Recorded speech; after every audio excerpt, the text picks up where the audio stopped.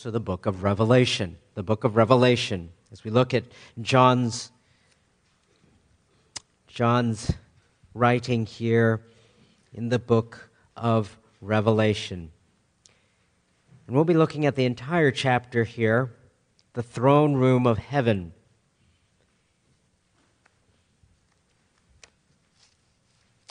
Revelation chapter 4, verses 1 through 11. Really a magnificent picture that John describes here of the throne room of heaven, the throne of God and all that surrounds it. Revelation chapter 4, verse 1. After these things I looked, and behold, a door standing open in heaven. And the first voice which I had heard, like the sound of a trumpet speaking with me, said, "Come up here, and I will show you what must take place after these things." Immediately I was in the Spirit, and behold, a throne was standing in heaven, and one was sitting on the throne. And he who was sitting was like a jasper stone, and a sardius in appearance. And there was a rainbow around the throne, like an emerald in appearance. Around the throne were 24 thrones, and upon the thrones I saw 24 elders, sitting, clothed in white garments, and golden crowns on their heads. Out from the throne came flashes of lightning, and sounds and peals of thunder. And there were 7 lamps of fire burning before the throne, which are the 7 spirits of God. And before the throne there was something like a sea of glass, like crystal. And in the center and around the throne 4 living creatures, full of eyes in front and behind. The first creature was like a lion, and the second creature like a calf. And the third creature had a face like that of a man. And the fourth creature was like a flying eagle. And the 4 living creatures, each one of them having 6 wings, are full of eyes around and within, and day and night they do not cease to say, "Holy, holy, holy is the Lord God, the Almighty, who was, and who is to come." And when the living creatures give glory and honor and thanks to Him who sits on the throne, to Him who lives forever and ever, the 24 elders will fall down before Him who sits on the throne and will worship Him who lives forever and ever, and will cast their crowns before the throne, saying, "Worthy are you, our Lord and our God, to receive glory and honor and power. For you created all things, and because of your will they existed and were created." Amen. This morning we're very blessed to have Andrew Craig come and open the Word of God for us. He is the Associate Pastor of Christian Education at Eastridge Baptist Church down in Kent. He was previously at Grace Church where he was involved with children's ministry, and his wife Priscilla have 2 children, and they are here. And we're so very thankful, as I was out of town for a little bit last week, and he has come to help in the ministry. So let's give him a warm welcome as he comes. What time to be done? 11:40.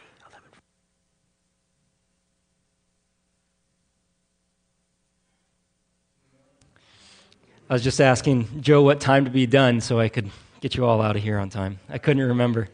You're welcome. Well, it's always a joy to come and lift our voices together and enjoy our time. It's a warm welcome. So many of you have already greeted my wife and I warmly, and we just enjoy you all so much and enjoy spending time together in the Word. So we've looked at Revelation 4 already. You've turned there, hopefully in your Bibles, and this passage reminds me of a gospel tract. Many of you have probably seen it. It's the 4 Spiritual Laws, written by Bill Bright from Campus Crusade for Christ, and it's one of the most popular tracts used of all time. And in that little booklet, there's a little picture that's really helpful to me. I know the whole track may be some things to talk about, but within that, there's a picture that's really, really helpful to me. And the picture's really simple. there's two circles. You've probably seen this before. In one circle, there is in the middle of the circle a chair. And around that chair are all these little other circles surrounding that chair, and they're all different sizes and sort of pointing different ways, and it's kind of a chaotic picture. Sitting on that little chair is an S, and that represents self. And then outside of the circle is a cross representing God and Christ, and the picture is really clear. It's a picture of what life looks like when Christ is not on the throne of your life. Everything's sort of chaotic. Your life just is not in the order that it's meant to be. The other picture, there's another circle, and it has a throne just like the first picture. This time, the circles around the throne are these evenly spaced, similarly sized circles, all pointing in towards the throne. And this time, sitting on the throne is a cross representing God and Christ. And at the foot of the throne is an S representing self. And again, the picture's clear, isn't it? This is what happens when you have things rightly ordered in your life with Christ as the one who is on his throne. You are the one who worships at the throne, and then all the things are in order. It doesn't mean your life is perfect by any stretch. It just means that things are actually as they should be now. And I appreciate that picture because it so quickly captures the summary of where our lives either are or ought to be. But it's just a little sketch. And the throne in that is just this small little chair. And what I want us to do this morning is to look at Revelation chapter 4 and actually see God's throne for what it is. To see his holy throne room upon which he sits and from where he reigns, so that we understand that little chair is not just some little chair, it is a massive picture of his absolute sovereignty and control and authority and deserving of honor. And I want it to cast light on the kind of thrones that we try to sit on. The kind of thrones that we try to sit on are like we went dumpster diving in the back of some alley and we pull out this dilapidated, old, smelly lawn chair that's totally broken apart, and that's the throne that we try to sit upon and rule our lives from. When you look at the throne of God and you see it for what it is, it can do nothing less than to show us that our thrones are so insignificant compared to his. And so may we this morning see God's throne rightly so that we get off of ours. Now, I know the book of Revelation is stirs up some emotions and some controversy at times. I have no desire to get into trouble this morning, so we'll try and be careful. Someone asked me before if this was a children's message, and I taught Revelation 4 to the kids a little bit ago, so I'll just take a little bit longer to do the same thing I did with them. We'll keep it uncontroversial. But a couple of points, and there's some disagreement on these things, but to throw out some context here. The Revelation comes as the last book in our Bibles because it was the last book written, most likely towards the end of the first century, written by the Apostle John. He's on the Isle of Patmos, as it says in the beginning of chapter 1, and he is in exile on account of the Word of God and the testimony of Jesus Christ. He's been faithful. And he's in exile now and hard labor, and he is the last living apostle, most likely. And under these circumstances, he receives this vision, this revelation given to him by Jesus Christ. And Jesus divides the book into three parts, really. In chapter 1, verse 19, he says to John, "Write therefore the things that you have seen, those that are, and those that are to take place after this." So it divides up real nicely. It's nice when you get the outline of a book right at the very start. The things that you've seen is what John sees in chapter 1, the description of Jesus Christ. And then the things that are, chapters 2 and 3, the letters to the churches. And then the things that are about to take place is chapters 4 through the rest of the book. And so our chapter here sits at sort of the precipice of the revelation that John is going to receive concerning the things that are to come and the judgments of God that are to come upon the world in such a fury, in such a almost chaotic kind of display of God's wrath being poured out as God's patience with the wickedness of men finally dries up and God's wrath comes upon the earth in such a devastating judgment. And during that time, as you read chapters 6 through 18 of the book of Revelation, it's almost hard to read. It's judgment after judgment, but in the midst of these judgments is the rising of this anti-God, anti-Christian, anti-Christians system. led by the Antichrist and powered by Satan. It's just this time of epic rebellion against God, hatred for his people, hatred against the things of God, a time and period of lawlessness. John's about to see that. It's intimidating enough for us to read through chapters 6 through 18 of Revelation. John had to see it. And as he sees it, you can only imagine the kind of things that would be stirred up within you seeing that kind of display. It would be troubling. And yet at the beginning of all this, John is lifted up into heaven, and he sees this sight of what's happening in heaven, the source of where all of this judgment is going to come. And he sees the mighty throne room of God, so that it is certain to him where the authority in the universe lies amidst all of the chaos that's going to happen. John is absolutely convinced by chapter 4 who has the authority in the universe and from which all of the judgment and chaos that's going to come comes from. So John is being undergirded for what he's going to see in the future. And this is really such a helpful sentiment for us. As our lives aren't necessarily identified by the kind of chaos that marks chapter 6 through 18, but our lives certainly feel that kind of chaotic at times. We can sometimes feel the pressures of the world as we try to live as a Christian in the midst of our ungodly society. We live in the midst of an ungodly world where Christ is not exalted and God is not honored and his law is broken day after day.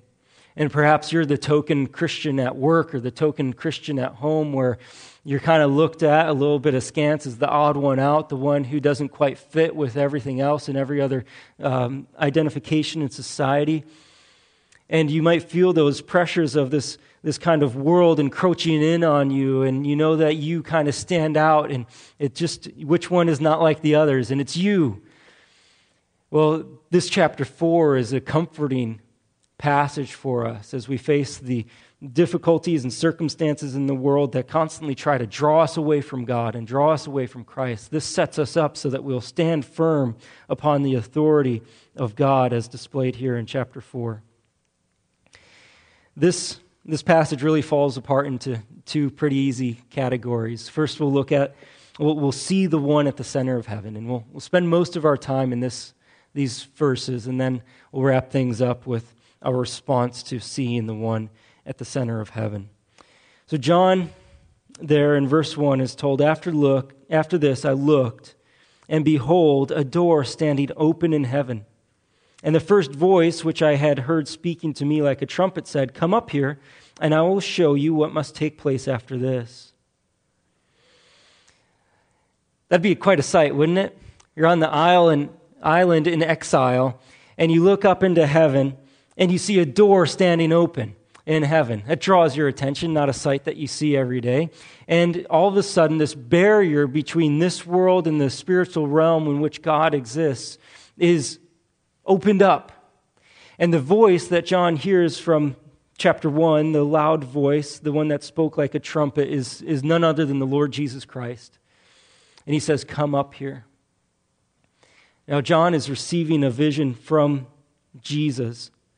And back in chapter 1, verse 1, it says, This is the revelation of Jesus Christ, which God gave him to show his servants the things that must soon take place. So God has given a revelation to Jesus.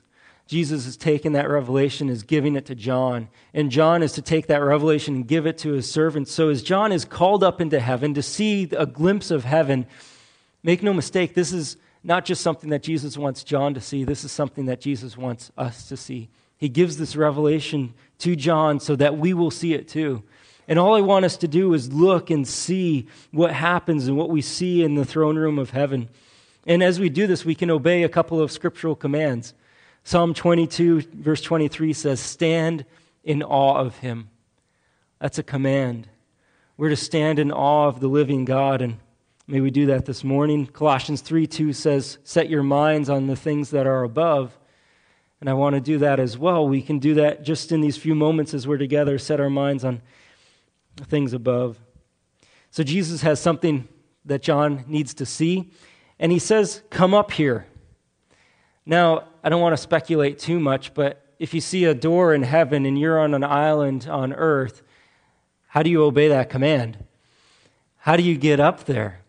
Well, I don't know what's going through John's mind, but we see how it's carried out. And this is kind of like it happens in our home sometimes with our boys when we say, young man, come here, and they obey that command and their feet never touch the ground. John experiences that right now as Jesus lifts him up in the Spirit into heaven. And so John enters this realm where he's not necessarily seeing with physical eyes. He's seeing a spiritual reality here. And he is brought up by the Spirit into this place. And as he is brought up and he gets a glimpse into heaven, that oh so rare glimpse that is even rare in the Scripture, he looks into heaven, he gets up there. There's no uncertainty as to where he needs to be looking. Now, I would think that if you get into heaven, there's a lot of interesting things there, a lot of things you'd want to be looking around at. But when John gets to heaven, his eyes are fixed at the center of heaven. Just yesterday, my wife and I were at a wedding, and as the music rises up and everybody stands up and the bride enters the room, the groom doesn't care about the couple hundred people in the room right that moment, looking down the aisle to see his bride. John enters into the throne room of heaven, and there will be other things in there that he'll see, but at the very moment that he gets into heaven, he looks and behold, he says, behold, draws our attention, a throne stood in heaven. That's what he sees at the center of heaven. The thing that captures his attention right away is that there's a throne there that dominates the skyline of heaven. It is the center and attention of all that is in heaven. As you read through the rest of this text, everything is referenced by its proximity to the throne, before the throne, around the throne, on the throne. The throne is the center. This is what John sees first, the throne. This is a common testimony throughout the Bible as different Bible characters get glimpses into heaven. It's a rare occurrence. But every time they do, they see the same thing. Back in Isaiah chapter 6, the prophet is shown the throne room, the temple of God. It's where he sees God on his throne and the train fills the temple. And Isaiah says in chapter 6, verse 1, I saw the Lord sitting upon a throne, high and lifted up. So when Isaiah sees a glimpse of heaven, what does he see? A throne and God sitting upon it. Ezekiel, another man privileged to catch a glimpse of heaven, in Ezekiel chapter 1, verse 1 and 26, he says, the heavens were opened, and I saw visions of God. There was the likeness of a throne in appearance like sapphire, and seated above the likeness of a throne was a likeness with a human appearance. Ezekiel sees heaven, and what does he see? He sees a throne. Stephen, the first Christian martyr, as he's being pelted with stones because he was faithful to testify to Christ. It says in chapter 7, verse 55 of Acts, but he, full of the Holy Spirit, gazed into heaven and saw the glory of God and Jesus standing at the right hand of God. And he said, behold, I see the heavens opened and the Son of Man standing at the right hand of God. At his death, the heavens are opened, and what does he see? He sees God. He sees Christ. The next chapter in Revelation is chapter 5, where we see the vision of the Lord Jesus Christ. This is the center and main attention of heaven. Everything is located by this in heaven, by the throne.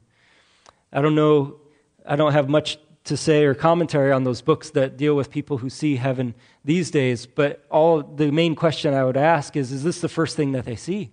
Is this what comes up as they see heaven? Is it's a throne and the one seated upon the throne? Because the biblical testimony is that the ones who see heaven, the very first thing they see in the center and fixed tension of heaven is the throne of God. There's a pastor. He's a former pastor. He's actually an apostate now. He's clearly denied the faith. He was having an interview with Oprah. And in this interview, was talking about supposedly spiritual things, and the question was posed to this man, what do you think happens when we die? And for a Christian, that's a softball. You get to hit a home run if someone asks you that. Oh man, you're just set up to go into the gospel and into the presence of God there.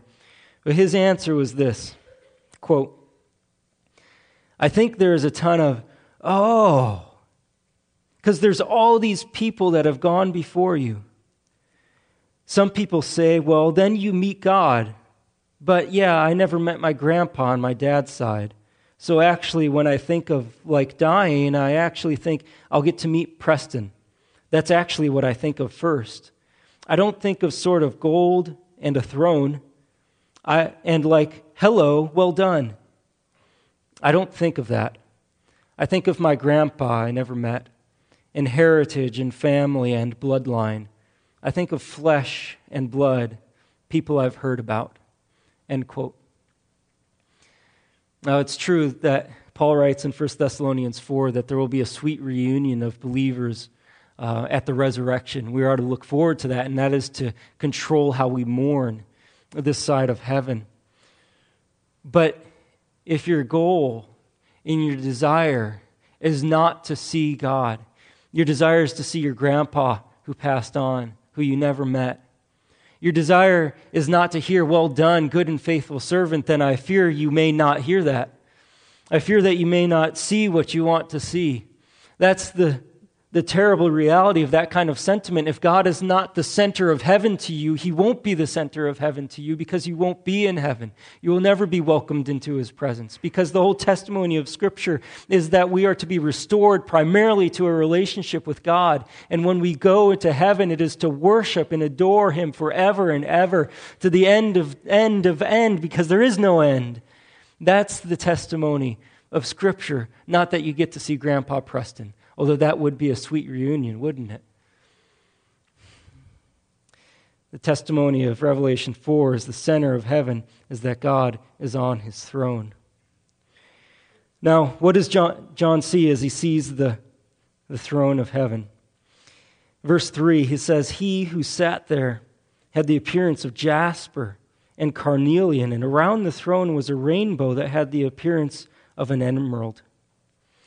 It's a pretty quick description, but it packs a punch.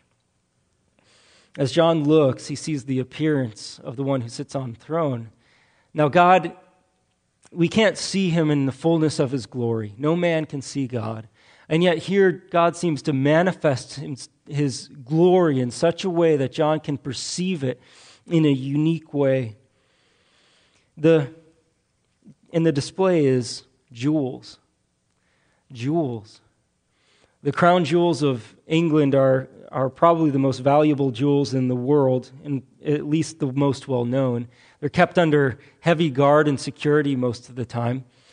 These jewels are used for the coronation of royalty in England, and quoting from the British Royalty website, it says, the crown for the king or queen is made of gold and decorated with precious and semi-precious stones, including sapphires, tourmalines, amethysts, topazes, and citrines, and weighs a substantial 2.23 kilograms. That's about 5 pounds.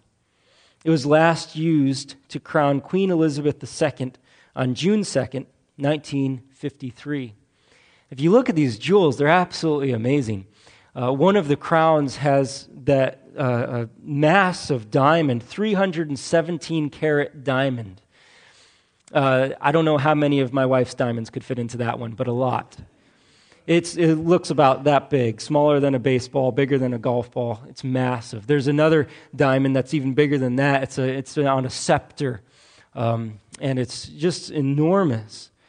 They have all of this gold and all of these jewels, and it's used to crown the royalty of England on their coronation day. But the thing is, they put on this crown, and they put on their robes, and they take the scepter in their hand for a moment. And then they take them off and put them back under lock and key because it's meant to represent their royalty. It's meant to represent their status and regality and show the worth of the position that they're taking on. But even if they wore it more often, they couldn't wear it forever. Sleeping with a 5-pound hat on is not very comfortable. So they have to take it off. And it shows that these are just fallen human beings like you and me. God, our God who sits in the heavens and does whatever he pleases, manifests his essential nature as jewels. That's how worthy and valuable and precious he is. He never has to take off his glory. It always exists with him. It is permanent. It doesn't go back in a case under lock and key. He indwells and inhabits this glory forever and ever. This is what our God is like as John sees him on the throne. He is not a king or queen that has to go to bed. He never slumbers. He never sleeps. He never casts off his glory. It is there forever. He has a jasper, which is like a diamond today. He has a carnelian or sardius, which is like a ruby. So pure, clear, like crystal, like a diamond, red like a ruby. And then it says around his throne was an emerald rainbow. Around our chairs at our home is nothing but crumbs. Around God's throne is an emerald rainbow. I've never heard someone, after they saw a rainbow, come back and say, I saw an ugly old rainbow today. When you see a rainbow, it's one of the greatest and most majestic displays that nature has to offer. And this is what surrounds God on his throne. And it's different from any other rainbow because it's got the hue of an emerald, the hue of green to it. And of course, a rainbow harkens back to the Noahic flood when God put his bow in the clouds and made the promise that he would never flood the world again. It's a reminder of both his mercy and his judgment. And there in heaven is this rainbow that surrounds him that reminds us of both his mercy and his judgment. That he will bring a day where judgment will come again, but he also has mercy to bestow upon repentant sinners. Our God is encircled with a rainbow. He manifests himself in such a glorious way. John certainly was overwhelmed with this appearance, and pray that as we see through his eyes, we would be too.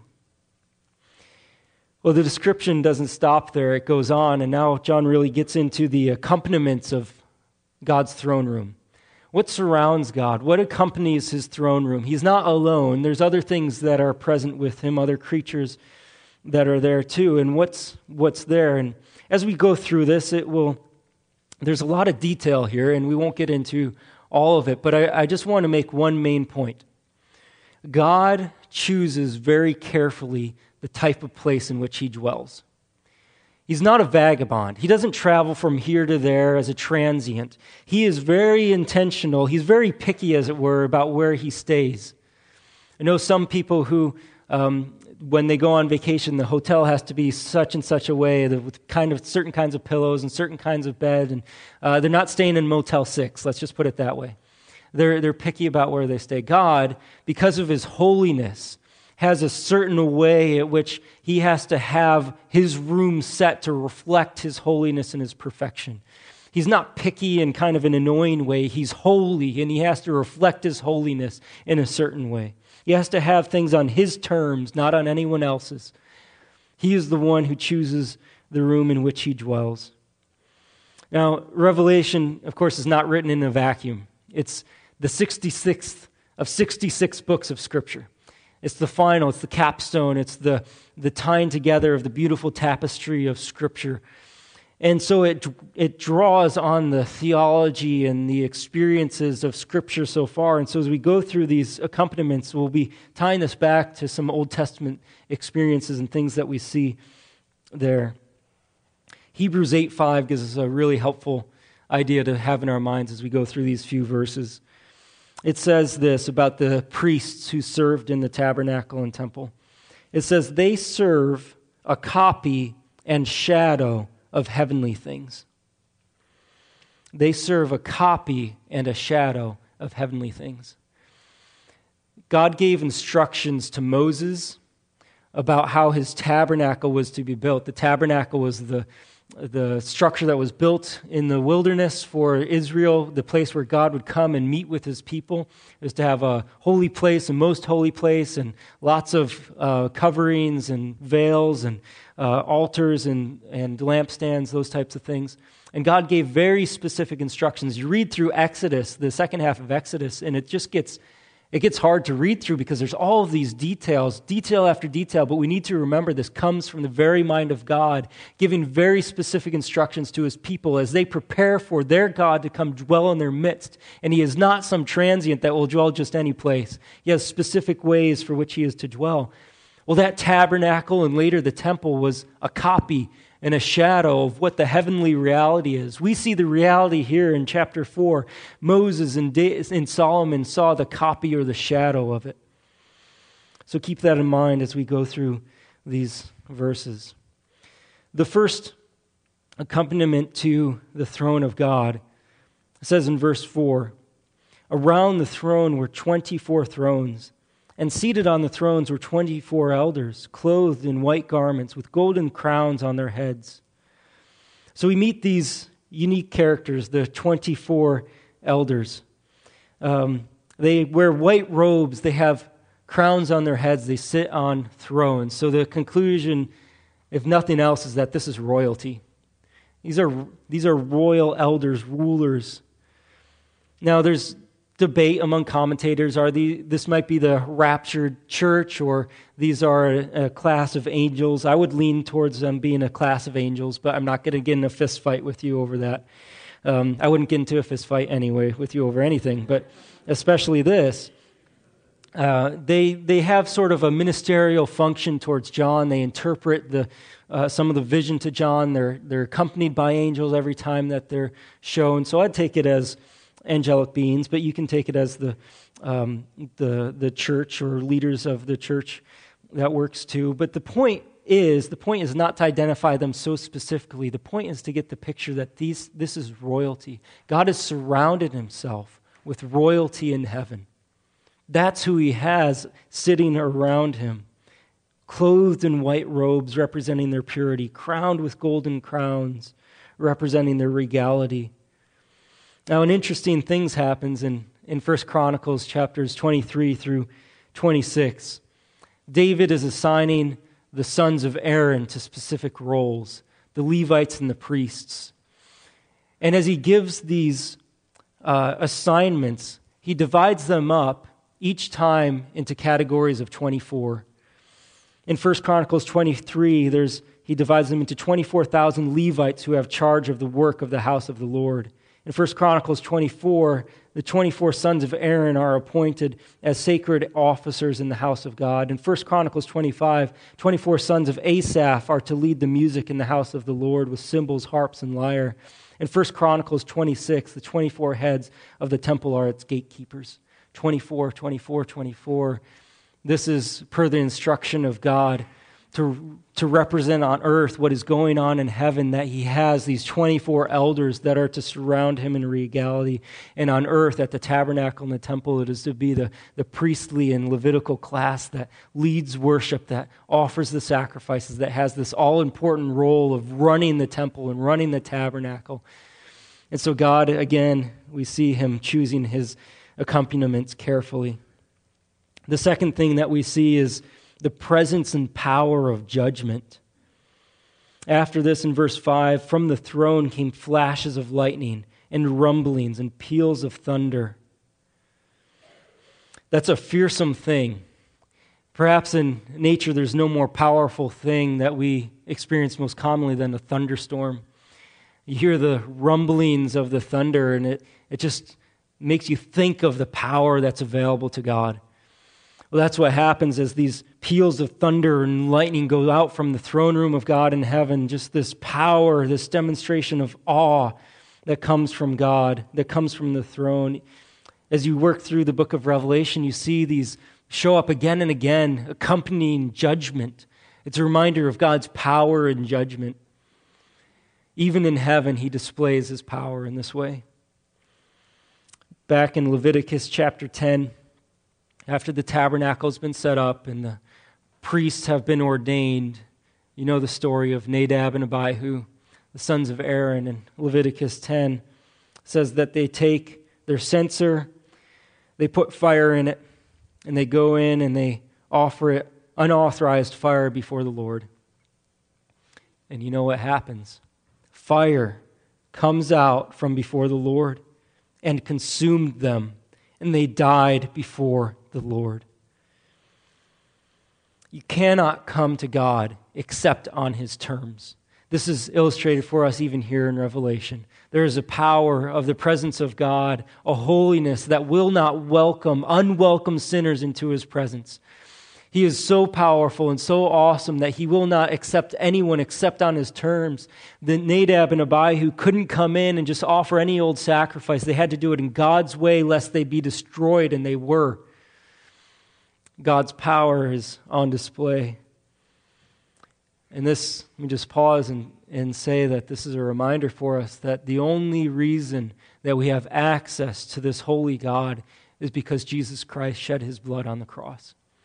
And in shedding His blood, He cleanses us from our sins and makes us as white as snow if we come to Him in repentance and faith.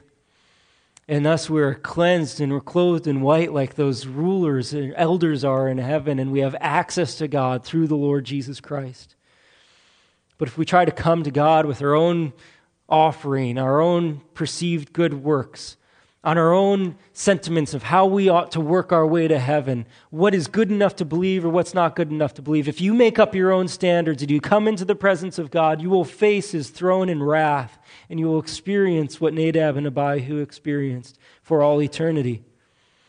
It's a terrible thing to fall into the hands of the living God. Next, we see the third accompaniment to the throne, and that is the Holy Spirit. After the display of lightning and rumblings and peals of thunder, it says, "Before the throne were burning 7 torches of fire, which are the 7 spirits of God." This is another way of referring to the Holy Spirit in Revelation. It's a manifestation of the Holy Spirit in these 7 torches that are there before the throne. Now, this is a lamp or a torch. It's the same word that's used for those torches that were brought to arrest Jesus in the garden. It's not just a little flicker of a flame. It's a burning fire that casts its powerful light, and there's 7 of them, representing the fullness of light that's given here. These 7 torches are representative of the Holy Spirit. Back in chapter 1, there's a greeting given, and we see these 7 spirits here in verse 4. It says of chapter 1, "Grace to you and peace from Him who is and who was and who is to come, and from the 7 spirits who are before His throne, and from Jesus Christ, the faithful witness, the firstborn of the dead, and the ruler of the kings on earth." So there's this greeting at the beginning of Revelation where it's got God the Father, and then the third is Jesus Christ, and in between are these 7 spirits. And it would be odd if it was anything other than the Holy Spirit there. 7 just representing the fullness of the Spirit, in the flames, His omniscience and His light-giving power. Zechariah 4 is a good Old Testament text to go to see the similarities here. It's a vision of a lampstand with 7 lamps, and flames are lit there. And the summary interpretation of that vision is given in Zechariah 4, verse 6, the most popular verse of Zechariah. "Not by might nor by power, but by my Spirit, says the Lord of hosts." And so the Holy Spirit, even in the Old Testament, is represented by these 7 flames. And you know, in the tabernacle in the temple, there was that lampstand with the 7 lamps put on it there to represent what's actually in heaven, the 7 torches of the Holy Spirit in heaven. So there God is, dwelling with His Spirit right there. The fourth accompaniment is the sea of glass. This is a fascinating picture. I think one of the most beautiful things that we see is a sea on a calm day or a lake on a calm day. It looks like glass. In heaven, it really is. There's the sea of glass before the throne of God. Now, a sea does a couple things, but one of the things it does is it creates natural boundaries. You go to the edge of a sea and you can go no further unless you have transport across it. Lakes and seas provide natural borders for nations and for countries. And even in heaven here, it seems like it provides a natural border between God and the rest of His heaven. Even in heaven, there is a divide between God and everything else. There is a sea that separates Him from God and everything else. That's the way you divide all of everything. There's God and there's everything else. And we fit into the everything else, and in case you didn't know. That's the way it is. Even in heaven, there is this separation, this expanse, a sea that's given. And it's made of glass, as a purity before the presence of God. In the temple, Solomon's temple, 1 Kings 7:23, it said that he made the sea, same word, the sea of cast metal. It was round, it was 10 cubits, about 15 feet from brim to brim, and 5 cubits, that's about 7.5 feet high. It held about 2,000 baths, or about 12,000 gallons. So this is like a swimming pool. And the use of it in 2 Chronicles 4:6 says the sea was for the priests to wash in. The sea was there for the priests to bathe themselves before they offered their sacrifices and did their job. That's what it's there for. And even in heaven, you've got this pure sea of glass through which anyone who wants to come into the presence of God must pass. It's a reminder to us, again, that we must pass through the Lord Jesus Christ in order to come to God in holiness. Fifth accompaniment are these living creatures. Now this is odd. They've got 6 wings. They're covered with eyes in front and behind. One has the head of a lion, another an ox, another eagle, another a man. Seems to represent all of animate creation. And their job is to declare the holiness and the glory and the perfection of God Almighty.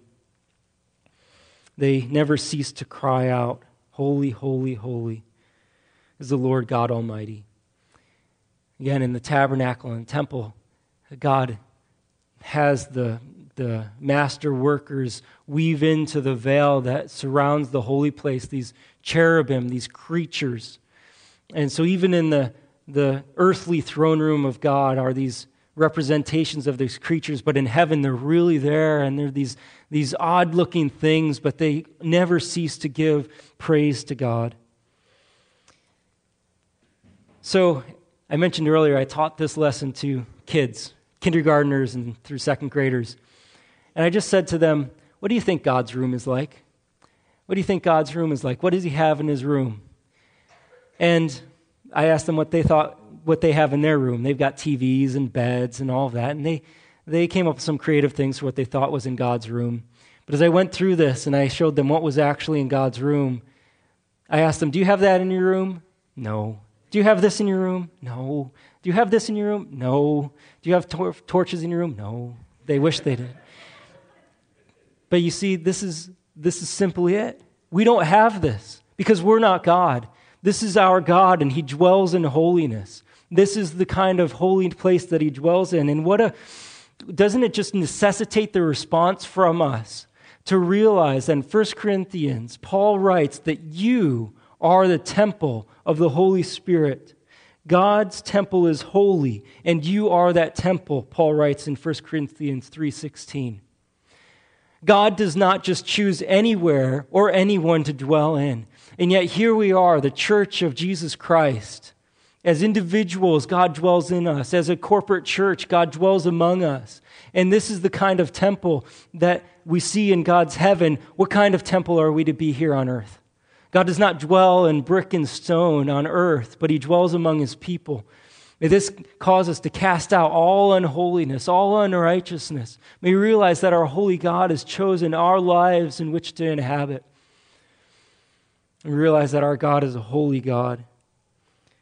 Flee from our sin and prepare room for him in our lives. Well, that was the first point. As I told you, we focus on that, and let's just quickly look at the response in heaven. You worship the one at the center of heaven.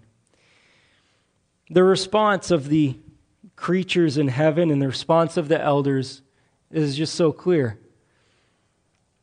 Those creatures never cease to say night and day, "Holy, holy, holy is the Lord God Almighty." The elders, it says that they cast their crowns before the throne. They bow before him and they say, "Worthy are you, our Lord and God, to receive glory and honor and power." Now remember those living creatures, they're covered with eyes in front and behind. And you think that's an odd thing. Some people have a weird thing about eyes and be kind of nauseating to see something like that. All of these eyes in front and behind. You wonder, why do they have all these eyes? What do they do with all those eyes? Well, what do you do with eyes? You see. You see. And what do these do with all of these eyes? They see God. They need more than two to see the glory and the holiness of God, and so they're covered in front and behind with these eyes. And what do they do in response to what they see? They worship. They worship, and they worship more. We have two eyes.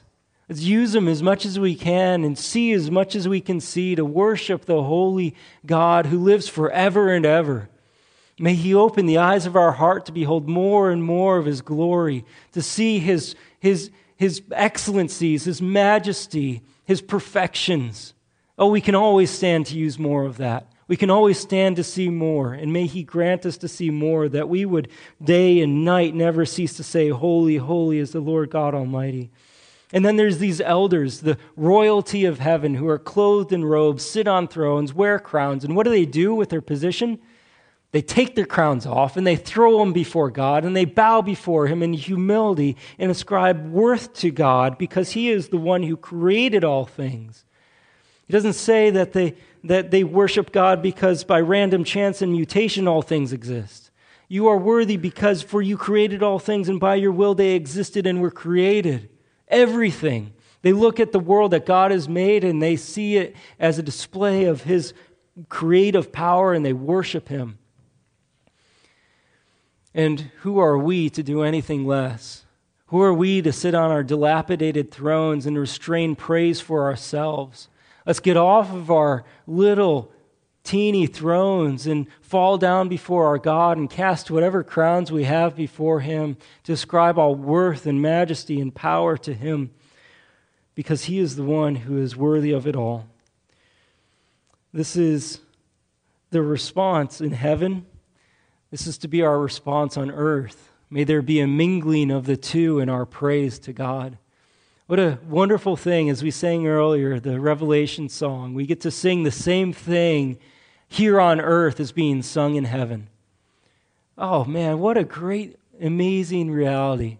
That here and now, while we live our short lives, we can lift our hearts in praise with the same sentiment, the same worship that is being lifted to God in heaven as we speak.